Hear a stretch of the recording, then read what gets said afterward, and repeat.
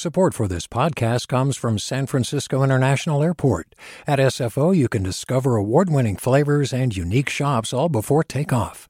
Learn more about what's at SFO at flysfo.com. Hi there, I'm Rand Abdel Fattah from Throughline. If you're listening to this podcast, you know that KQED produces exceptional storytelling that keeps you informed, inspired, and entertained. Their podcasts cover issues from your neighborhood to the entire country and everything in between. Support this work today. You can help us continue to bring quality podcasts to your ears. Just head to donate.kqed.org/podcast. That's donate.kqed.org/podcast. From KQED.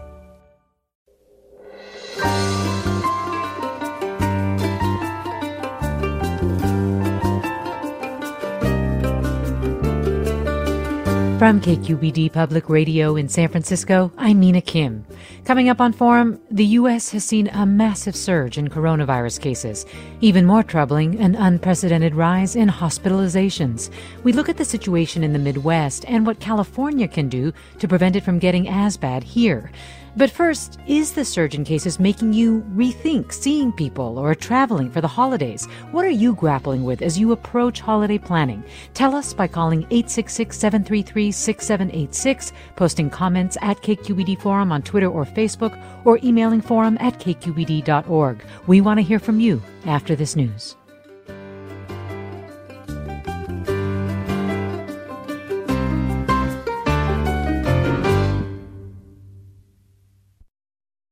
This is Forum. I'm Mina Kim. Scientists, physicians, public health officials are all deeply concerned about the holiday season as coronavirus cases surge to levels unseen in the U.S., and people from different households are more likely to gather and celebrate.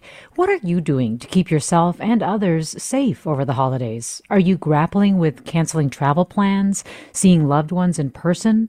Or maybe you're already working to make a virtual gathering special. Joining me now to take your questions about how to navigate holiday expectations in a pandemic is Dr. Neha Nanda, Medical Director of Infection Prevention at Keck Medicine of the University of Southern California. Dr. Neha Nanda, thanks so much for joining us. Thank you. Very nice to be here. You know, several listeners told KQED Forum yesterday how they're dealing with the holidays, or at least how they're trying to, including whether to travel or see people. And I'd like to share a few right off the bat, if I could. This listener tweeted, for example, that he's grappling with having to break the news to in-laws that the, quote, socially distanced Thanksgiving they invited us to is indistinguishable from regular Thanksgiving dinner. So we can't do that, and it's because we want to protect them. Another listener writes, my adult son and his wife caught COVID in August in Mexico. They had mild to moderate illness. They claim to have antibodies but haven't been tested. What is your opinion about how protected I would be if I visit them for Thanksgiving and stay for a few days? I mean, do you have any thoughts on that, Dr. Nanda? Yes, of course, and it's not easy to navigate. But I'll tell you, I think having thought through this, and like all of us have lived through it, there are some themes that have become obvious, and we should learn from this. There are low-risk activities, then there are medium-risk activities, and then there are very high-risk activities.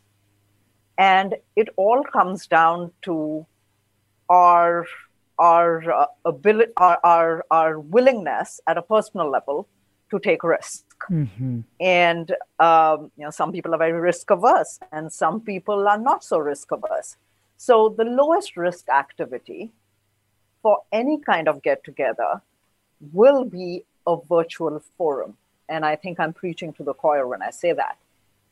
And let's say a medium risk activity, as we are thinking about Thanksgiving, it would be perhaps meeting with people from your own community in a way that you're physically distanced, and if possible, if the weather allows, make it outside and try and mask when you're not eating. When you're engaging in eating, which you will in Thanksgiving, try and maintain that distance.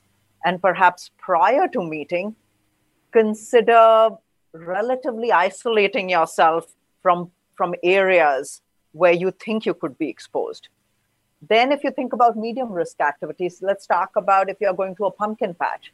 Maybe you want to go to a pumpkin patch in your community, and you want to go to a place where they are good about masking, where they're good about physical distancing. Now, the other end of it is high risk activities. That's going to malls that are densely crowded, that are not open, that are not ventilated, or like having a huge party where you have people from all over the country getting together. So these are the different buckets in which I think is helpful to think, and then figure out what fits well for you. Something that you mentioned, there are people who are planning things, but are not, but their guests are not very comfortable with the setup that they have right now. Right. So I think in that situation, it would be sharing communications like this, like we are having right now, engaging in a dialogue that, this is what I think. What do you think? Because we all want to be safe at the end of it. And so is having antibodies any safer if you've had it before and you're going to engage with someone who has antibodies? Is that a guarantee of safety? And should you be doing all the same things that you would do with somebody who you don't know their status? So, yeah, it's not an easy question. First, everybody who gets infected does not mount an immune response. And of the immune responses you mount, there are only a fraction that we measure, and that is measured by the blood test. Now, when you get the result of that blood test, we know the answer is yes or no. We don't know the amount or the level of antibody that you have, and we don't know the level of antibody that is required for us to fight that infection.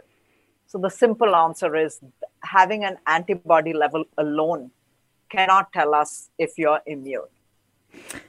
Well, this listener asks, can you discuss how to safely share food at small gatherings? Should it be done at all? And if so, can they provide any guidance as to how it can be done safely? Dr. Nanda? Yeah, I'm thinking. So we're talking about sharing food.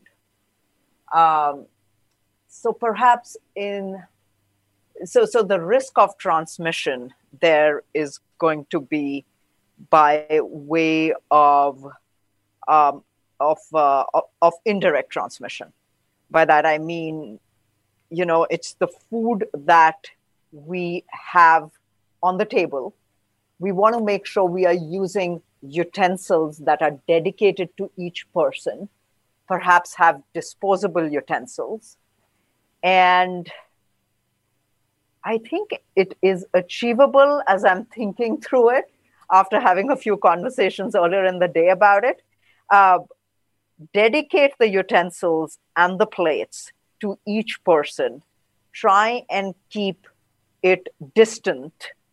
Try and keep your distance when you're sitting together. And in preparation, be very good about the person who's the chef here or the cook who's going to cook food. And I think perhaps it is doable. Yeah.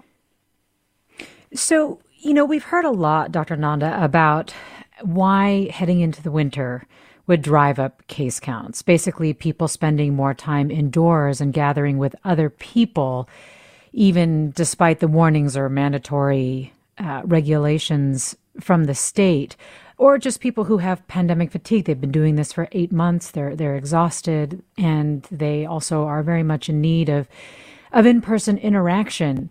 But I am curious, is it just human behavior in the winter that causes the virus to go for virus cases to rise, for COVID-19 infections to rise? Or is it the makeup of the virus itself that could potentially make it stronger in the winter? Yeah, so, these are very good questions, the answers to which we don't have definitive answers. What we have learned that this virus doesn't behave like a seasonal influenza virus. Because if you look at our entire country, we had a surge in summer. And now again, our numbers are rising again. And it obviously doesn't obey the rules around temperature at all. So it comes down to a lot of it has to do with human behavior. And the reason why we are relying on human behavior so much today is we don't have ammunition. We don't have our tools around therapeutics and vaccines, which we have heard very good news just earlier this week. But till that is distributed and we have the right immunity in the community, I think we will have to rely on our human behavior. And the reason why we are so worried about the upcoming winter and it looks dark is because we know it's going to get cold. People are going to be more inside, where again, you rely more on ventilation. You rely more on air circulation, and keeping that distance may not be a luxury that everybody has. And you are not being able to avail of the outdoors that we have so nicely believed in some warmer parts of the country. And we have numbers for that. We know that the risk of transmission is about 19 times lower when you're outside compared to when you're inside.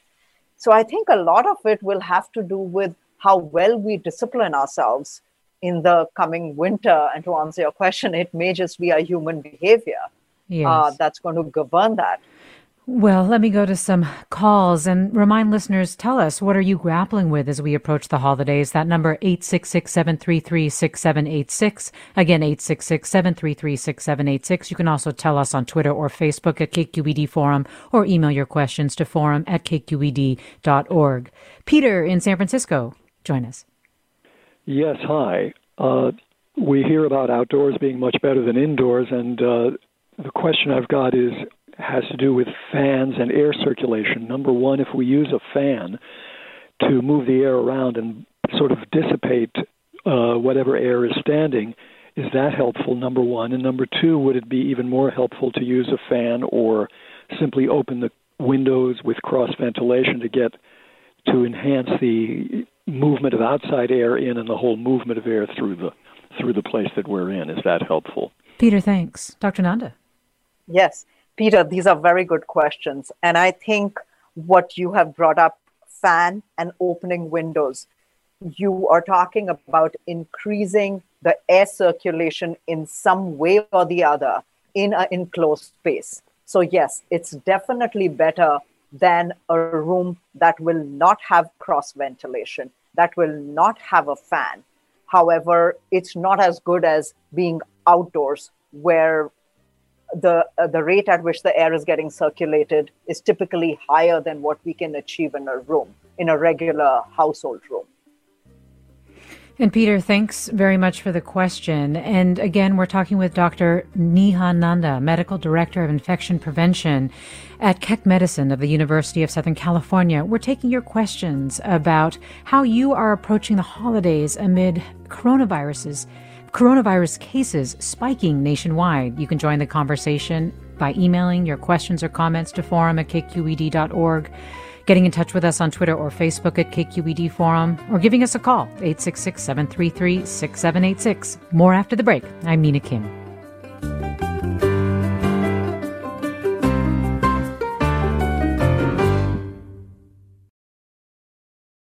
Support for Forum comes from San Francisco Opera. Set 10 years after a school shooting, the critically acclaimed opera Innocence takes us into a complex emotional journey where our understanding of innocence and guilt is constantly upended. Kaya Sariaho's ethereal score collapses the past into the present as a community of survivors grapple with how to move forward. Don't miss the highly anticipated American premiere of Innocence, June 1st through 21st. Learn more at sfopera.com. You're listening to Forum. I'm Mina Kim. We're talking about how people are navigating the holidays amid this pandemic with Dr. Neha Nanda, Medical Director of Infection Prevention at Keck School of Medicine at the University of Southern California. And you, our listeners, are with us. This listener writes, COVID is a great excuse to avoid the holiday travel cost and stay safe this year. This listener tweets, why is it everyone talks about this like it's some sort of mystery? Whenever we ease up on social distancing and wearing masks, we get more cases. What are your questions or comments? 866-733-6786 is the number. Email address forum@kqed.org or reach us on Twitter or Facebook at KQED Forum. Let me go to Janet in Santa Rosa. Hi, Janet. Hey. So I have kind of a complicated situation coming up. We live in a cross-generational household with a 14-month-old.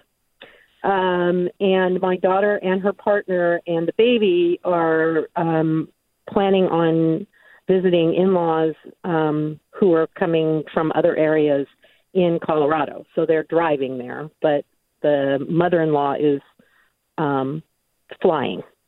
And they were all talking about wearing masks and getting tested and, the social distancing when they're there. But obviously the baby cannot wear a mask.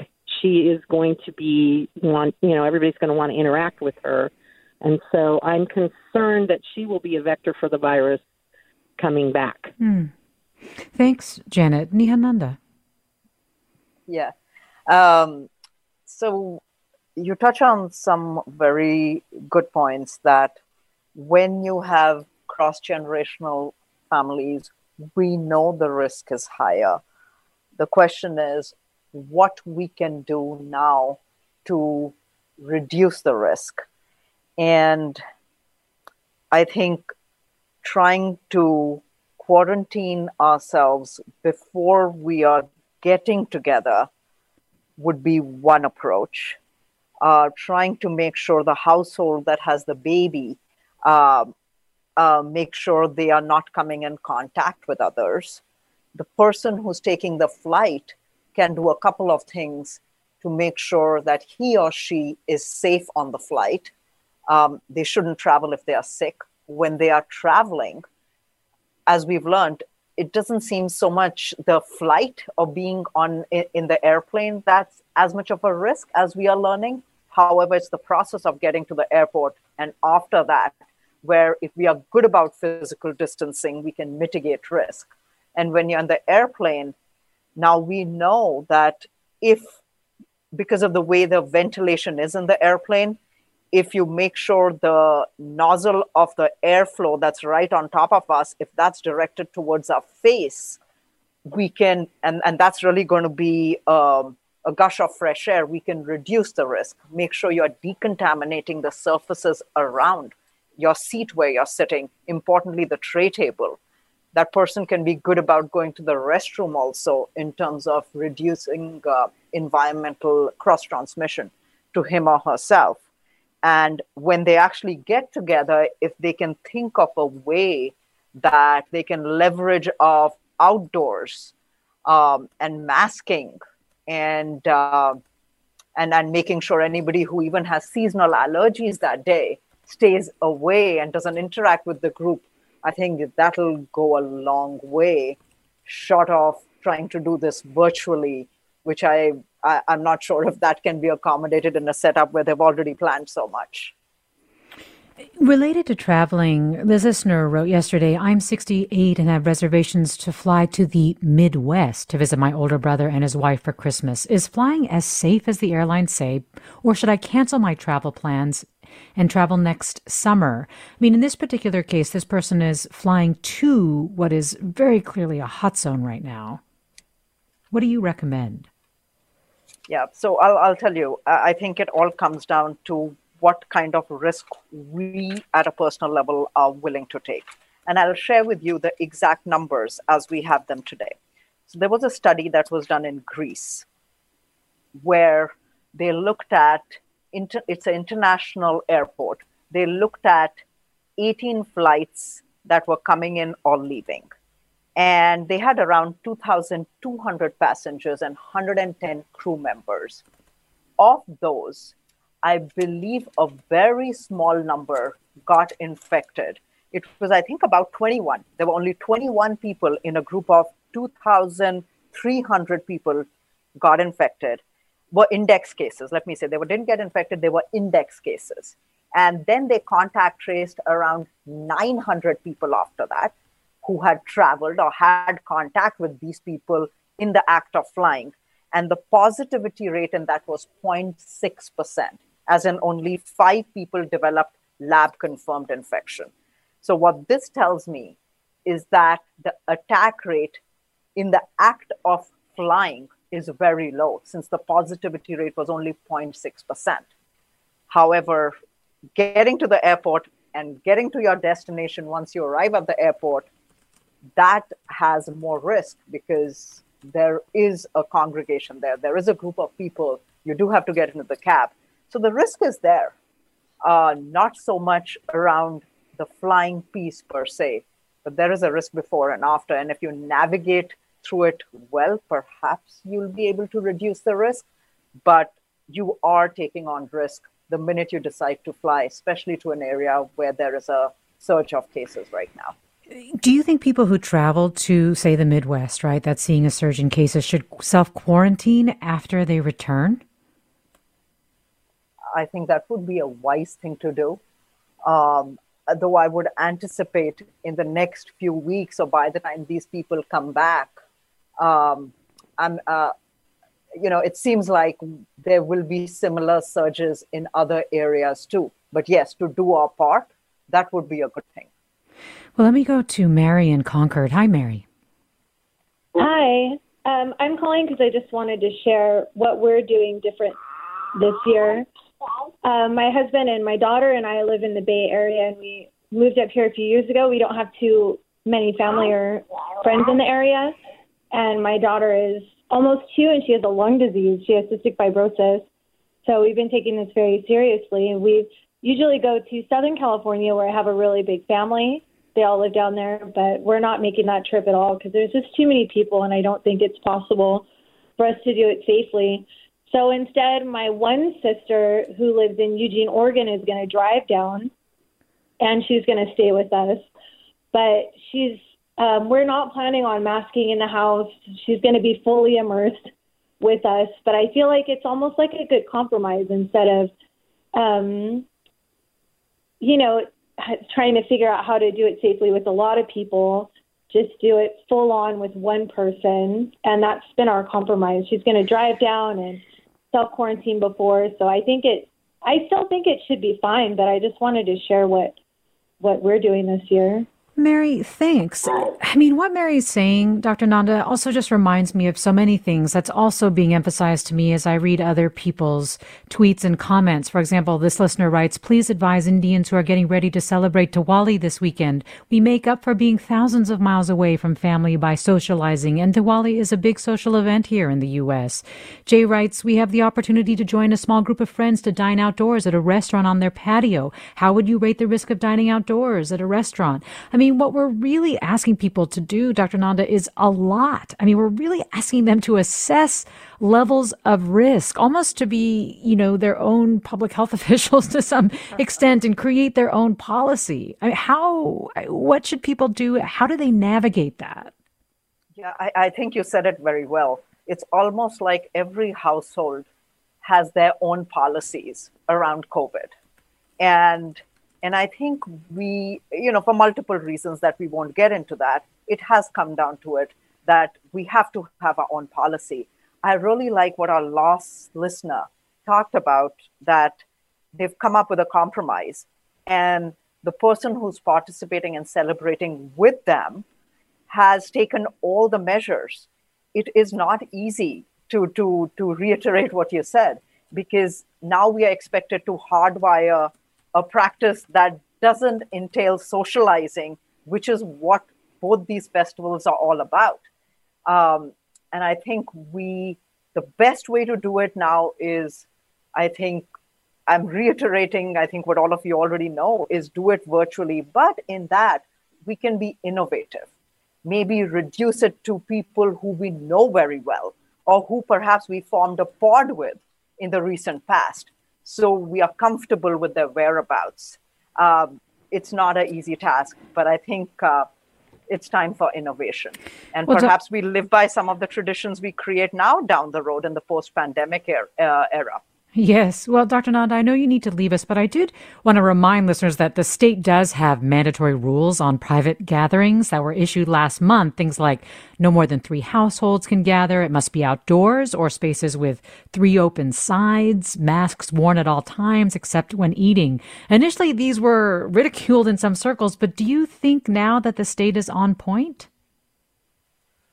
Yes, I'll tell you, California as a state has done very well in terms of sharing their thoughts and mandates. So restricting the number of families, like you said, 3 families, that's a very good idea.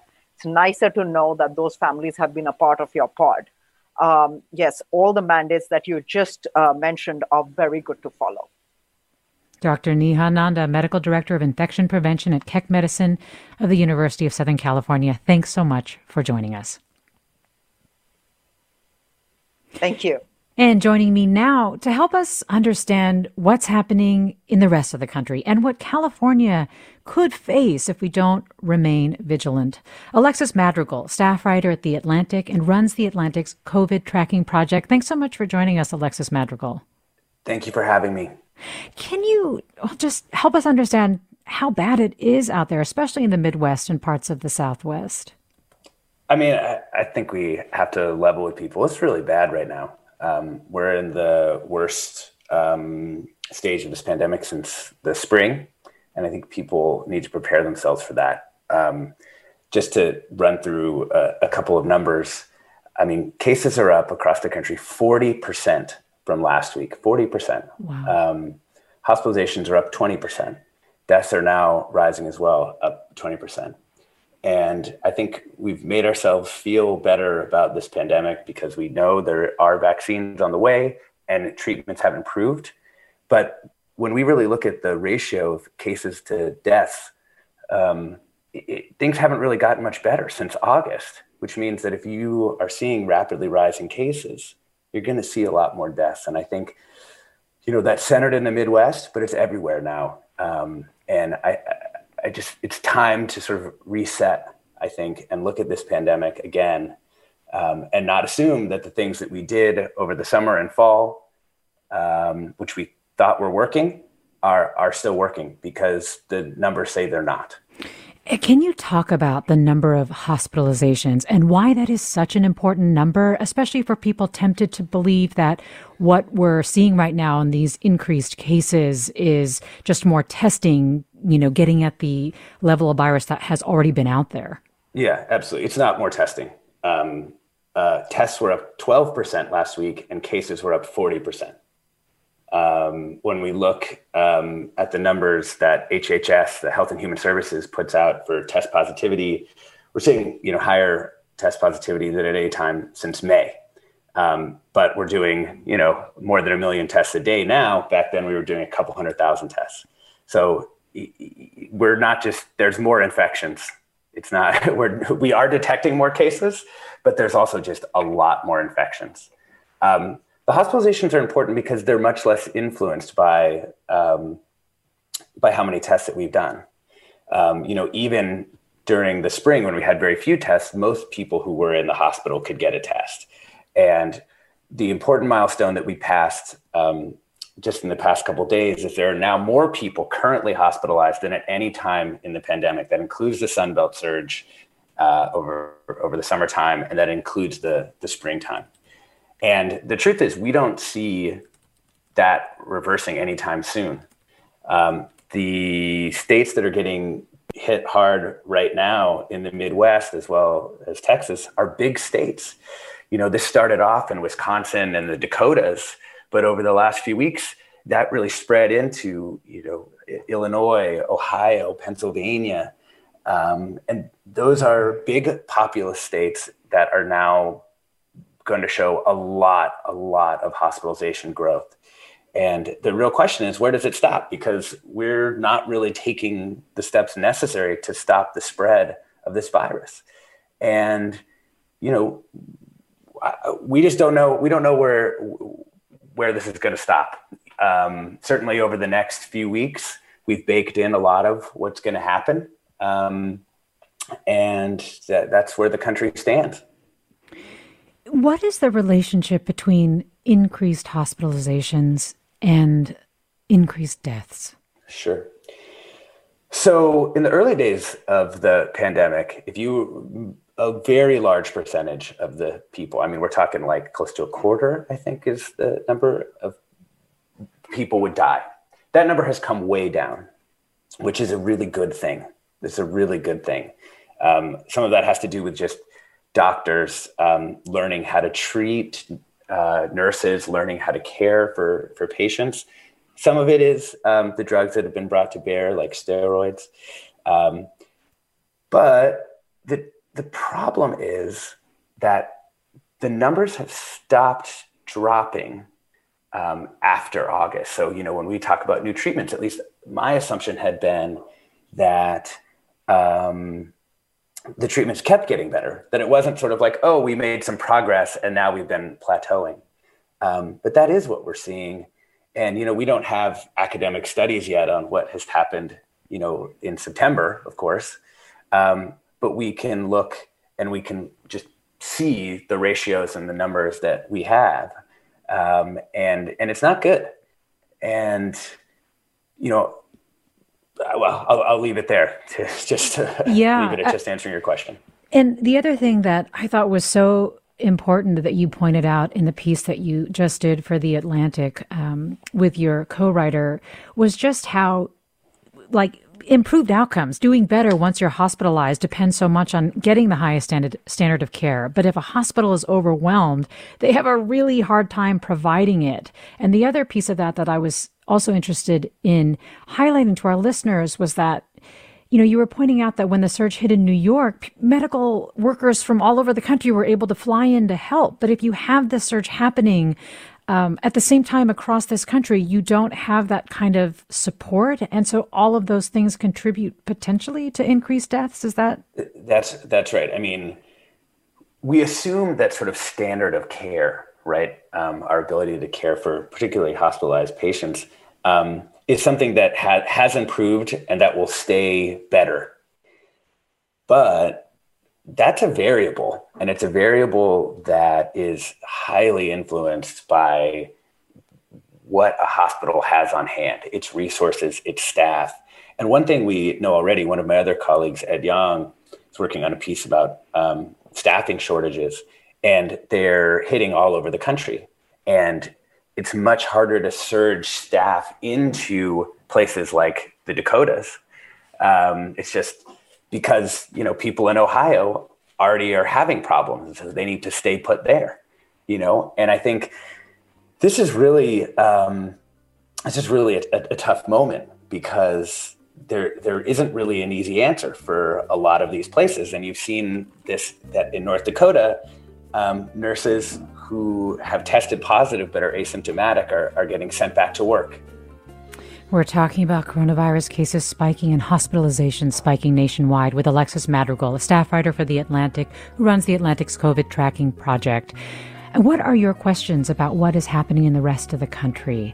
Are you concerned about how the numbers are rising? Give us a call, 866-733-6786. Get in touch on Twitter or Facebook at KQED Forum, or email us at forum@kqed.org. More after the break. Stay with us.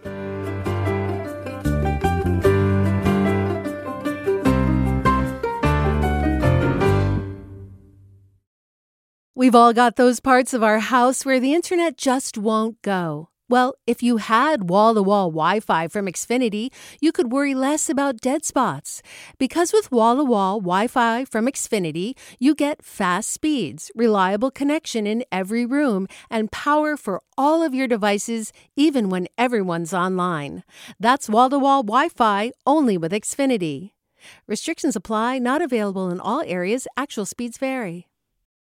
You're listening to Forum. I'm Mina Kim. The U.S. has been seeing a massive surge in coronavirus cases, more than 140,000 yesterday. Even more troubling, an unprecedented rise in hospitalizations, more than 65,000. California is now seeing an uptick in cases as well, with the status of a dozen or so counties already changing for the worse. We're talking about it all with Alexis Madrigal, a staff writer for The Atlantic, who runs The Atlantic's COVID tracking project. And you, our listeners, 866-733-6786, 866-733-6786. You can also get in touch on Twitter or Facebook at KQED Forum, or email us at forum@kqed.org. And Alexis Madrigal, why do you think what we're seeing in the Southwest, the Midwest, other parts of the country could foreshadow what is in store for us in California?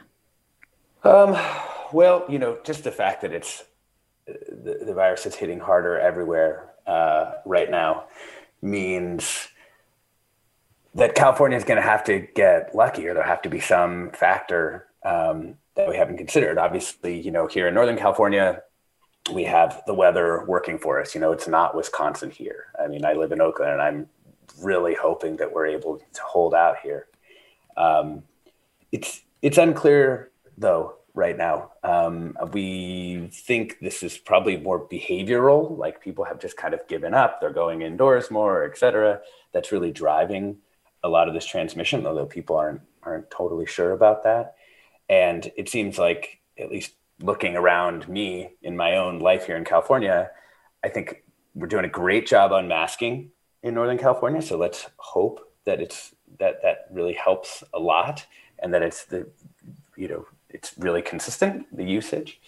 But I also feel like people are tired, and I get that. People are tired. They're fatigued of having to do so many disruptive things and have daily life not work the way that it long has. And well, let me read a couple of comments. This listener writes, why are public health experts not emphasizing actions like wearing masks, social distancing, and continuing to postpone gatherings? I wonder if framing the issue as an individual choice based on our personal risk profile allows people to stay in denial of their risk. This listener writes, I'm so frustrated hearing from friends, relatives, and coworkers about no masks being worn by their relatives, coworkers, and their family. I mean, one of the things that I hear you saying, Alexis Madrigal, is that a lot of it is behavior, which also, I mean, in a weird way, is a little bit of a silver lining in the sense that this surge that we're seeing in other places doesn't have to be inevitable, right? I mean, it doesn't have to get that bad. Yeah. I mean, I want to say one other thing, which is just that, we do put a lot on people to change their individual behavior, but that's only because the government has failed us so extremely at the national level. And I think it's just worth keeping that in mind. We haven't had a coordinated effort with smart testing strategies for the whole country. We just haven't seen the kind of response that we would have needed to battle this back. And as much as I, like everybody else, get upset when I see people who, aren't wearing masks or doing unsafe things, I also think to myself, the job of government is to protect us from exactly this kind of threat. And the failure to do so is just unconscionable. And at this point, it seems like this is what the government is fine with. The national government has done nothing over the last couple of weeks to change the course of things, even though they are seeing the same numbers that we are. Well, that is just a perfect segue to our next guest, Dr. Celine Gounder, infectious disease specialist and epidemiologist and host and producer of the podcast American Diagnosis and Epidemic, which focuses on the coronavirus pandemic. And Dr. Celine Gounder has also just been appointed to President-elect Biden's coronavirus task force. Celine Gounder, thanks so much for joining us. Oh, it's a pleasure. I mean, basically what Alexis Madrigal is laying out is that you and Biden will inherit a national crisis of tragic proportions. I mean, we are hearing about 1,400 deaths a day right now, which would put us on track to have more than 100,000 more dead by Biden's inauguration. I mean, what are the conversations on the task force? What do you think needs to be the first order of business? Because what Madrigal is saying is that the nation is sorely lacking leadership right now. Well, I think the first order of business is what can we do today? What can we do now and not wait weeks until the inauguration? And I think one thing that every single American citizen can do that is in their power to do right now is to wear a mask. This has unfortunately been politicized, and that's really problematic because it's one of the best interventions that we have to reduce the spread of the coronavirus. And quite frankly, it's an intervention that does not impede business and schools from going on, from remaining open. And so it's really an intervention that has minimal economic impact. It would be like politicizing the use of toilet paper. It's a basic hygienic intervention. It's something that should really not have been politicized. The other thing that we are hearing about, Alexis Madrigal is talking about staff shortages at hospitals that are seeing spikes or are being overwhelmed. We're also hearing about shortages of PPE again. Is that true? We are, in fact, seeing shortages of PPE. This is something that we saw in the spring. We have been in rationing mode all throughout the summer and fall months.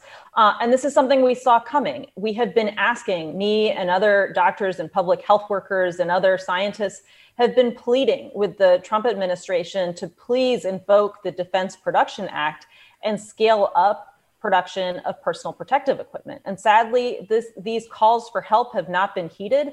Nothing has been done by the current administration on that front. Alexis Madrigal, I mean, if you had to say what President Trump could be doing right now, we're talking about, trying to get our PPE numbers up, stockpiles up. We're talking about wearing masks. But, all the data that you've collected, all the things that you're seeing that is driving the data, what do you think is some of the key things that need to be done in this administration before January 20th? Well, I would mostly like to defer to Dr. Gounder on this one, but I will say one thing as from my role seeing with a lot of contact with the public around these numbers. They need to depoliticize the pandemic now. They need to pull down all the misinformation that has been put out, that people aren't actually dying, that these are not serious cases, that it's just testing. All these things have created a lot of distrust in the numbers, created distrust in our public health institutions, and that needs to stop because it's really something they just have to stop doing. As opposed to spinning up the Defense Production Act, which I don't think this administration is going to do that. I hope the Biden administration does. But they are doing a lot of active harm with the misinformation that they're putting out, and that part can stop tomorrow. Dr. Gounder, I mean, that's such an important point. Is one of the first orders of business improving the messaging around all this? Well, I think you're going to see a very big change in terms of who are the personalities and the tenor of the communication. I think you're going to see people like Nancy Messonnier and Anne Schuchat, in addition to folks that people are already familiar with, like Dr. Fauci, really leading the communication on behalf of the administration come January. I think you're going to see doctors and scientists and public health experts leading this, not politicians. And unfortunately, regardless of the political party of the politician, whenever something is said by a politician about something like the pandemic, people of the opposing party will simply not believe that message. So it really needs to come from somebody who's apolitical, who is a doctor, scientist, or other kind of expert. And again, we're talking with Dr. Celine Gounder, infectious disease specialist and epidemiologist, and also now a member of the Coronavirus Advisory Task Force that President-elect Biden has put together. Alexis Madrigal is with us, staff writer for The Atlantic, who also runs the COVID Tracking Project. And you, our listeners, 866-733-6786. Email us, forum@kqed.org, or get in touch on Twitter or Facebook at KQED Forum. This listener writes, what do you think America has in common with the Western European countries that we are unable to control this pandemic, whereas so many other countries have been able to control it far better? Dr. Gounder? Well, I think our messaging, our politicization of the pandemic have been at the heart of our dysfunctional response. I do think there are other aspects, though, that are challenging in the United States. Specifically, we are a federalist system. And while you have the CDC, which is one of the top public health agency in the world, it's largely a technical support agency. They support local and public health departments. They provide funding to those departments, but the bulk of the work is done by those local jurisdictions. And so you really have what Ed Yong has called a patchwork pandemic, where every single state and local health department is doing things their own way. And we really need a coordinated national response here. Well, let me go to caller Sarah in Portola Valley. Hi, Sarah. Hey, good morning. Thanks very much. So obviously I'm Australian, you can tell by my accent, and my mind is just blown away by the way the US has handled this pandemic. I have a son in boarding school in Sydney. He's been back at school since May. They shut down for 2 weeks. We've had a fairly well-run, coordinated federal response. It's not politicized. Australians are being pretty obedient. We are not allowed to leave our country without an exemption. The borders are shut down. You can't travel between states. And then in the US, it's been a free-for-all, and it's just so disappointing to me to see this country handle this so poorly when there is no reason whatsoever that the US should be in this situation. That's my very strong feeling. It's just so sad. It's terrible. Sarah, thanks for saying that. And I know I asked you this earlier, Dr. Gounder, but I wonder, is there any more that you can share just about what specifically the priorities are of the task force at this point? Well, I think one major priority is scaling up testing. That's something that's actually been discouraged by the current administration, but it is impossible to control a virus when you do not know who is infected, who is transmitting, and where. And so it's sort of like we're seeing this tip of the iceberg with the people who are really getting sick and ending up in the hospital. But there are many, many, many more infections in the community than that. And the only way to detect those is to massively scale up testing. Some of the other things we're going to be talking about will also include how do we get these new vaccines that are finally going to be hopefully approved before too long here. How do we get those out to the first responders and the high-risk populations, and then later the general public? And really at the center of all of the plan and response is going to be a lot of attention paid to health equity. We've seen certain communities, in particular communities of color, hit very hard by COVID, and that's something we will be very, very much paying close attention to as we move forward. We're talking about coronavirus cases and hospitalization spiking nationwide. I'm Mina Kim. You're listening to Forum. Bob asks, is there any data on the percent of infected people who were following CDC guidelines versus those who weren't? Alexis Madrigal? Are there data on that? No, not really. I mean, I think people have tried, different groups like Delphi at Carnegie Mellon have tried to pull in different data sets that attempt to account for that sort of thing. Like there's some mask wearing survey data people have been able to find, mobility data. But honestly, those things haven't proven to be highly predictive. And I think it's largely about the data, not that the guidelines are not effective. But I would say just, look at the Asian countries that have had such tremendous success from the beginning with universal masking. And I think in so many cases, Americans can learn a lot by taking that comparative view across the world and seeing what countries have done a good job controlling COVID and what were they doing there? And I think that alone tells you that masks are something that really everybody should be wearing. And again, I totally agree with Dr. Gounder. It shouldn't be a political thing. It is the easiest thing in the world, and it's a personal thing. You don't have to give anything up. You just have to put a mask on. Well, let me go to Patrick at Stanford. Hi, Patrick. Hi, yeah. I just wanted to ask too, especially since Doctor's on.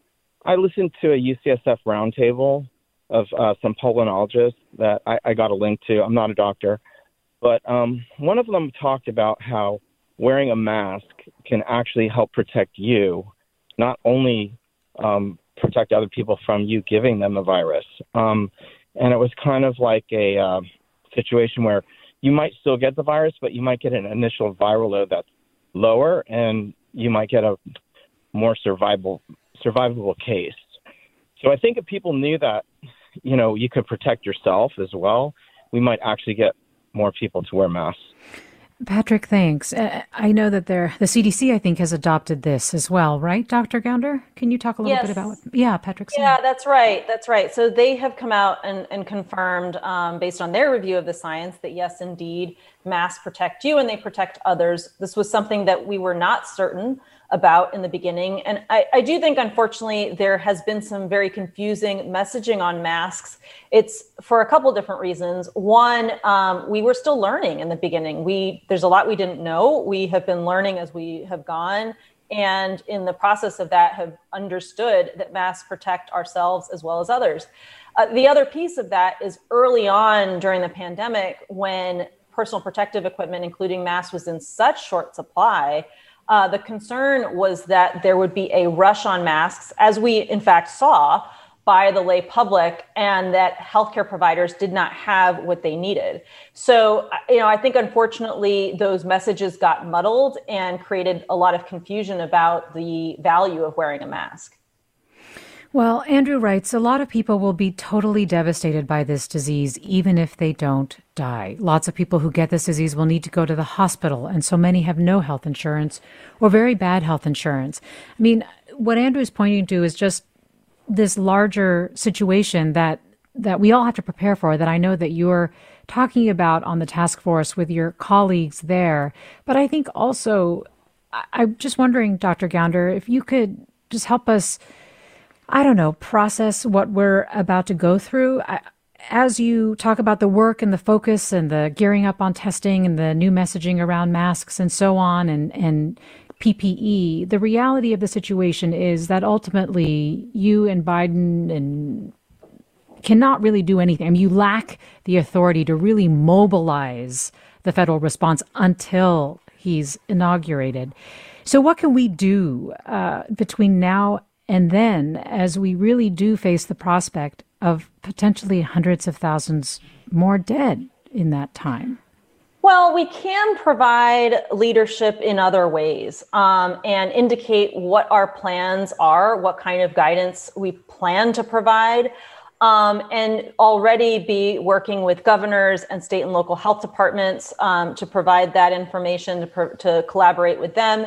And it's important to remember, in the United States, the private sector is a very major player in terms of the health system. And things like vaccine delivery, scaling up testing, you're going to have to bring in the private sector in those conversations. So, for example, big players like CVS and Walgreens are very much going to be at the center of how do we get everybody vaccinated. So those are things that can start now. But I agree with you. I am profoundly worried, frightened, really, about the weeks ahead. Mina, can I add one quick thing on that? Please, let us medical 20 seconds. Yeah. Okay, sure. Yeah. The governors are where a lot of the action is, and they can do a lot. And I think that's what I've heard the task force is doing, reaching out to them. And I think that's a great move.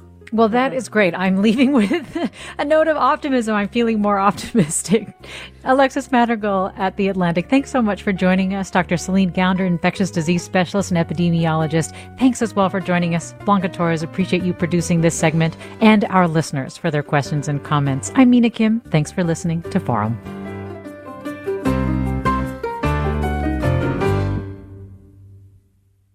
Funds for the production of Forum are provided by the members of KQED Public Radio and the Germanicos Foundation and the Generosity Foundation. Support for Forum comes from San Francisco Opera. Set 10 years after a school shooting, the critically acclaimed opera Innocence takes us into a complex emotional journey where our understanding of innocence and guilt is constantly upended. Kaya Sariaho's ethereal score collapses the past into the present as a community of survivors grapple with how to move forward. Don't miss the highly anticipated American premiere of Innocence, June 1st through 21st. Learn more at sfopera.com. We've all got those parts of our house where the internet just won't go. Well, if you had wall-to-wall Wi-Fi from Xfinity, you could worry less about dead spots. Because with wall-to-wall Wi-Fi from Xfinity, you get fast speeds, reliable connection in every room, and power for all of your devices, even when everyone's online. That's wall-to-wall Wi-Fi only with Xfinity. Restrictions apply, not available in all areas. Actual speeds vary. All over the country, we need to improve reading in Wisconsin. Schools are changing the way they teach reading. I'm calling for a renewed focus on literacy. We have gotten this wrong in New York and all across the nation. And it's happening because of a podcast. I think your podcast has changed my life. And I'm going to share this podcast with everyone I meet. Sold a Story investigates how teaching kids to read went wrong. New episodes of Sold a Story are available now.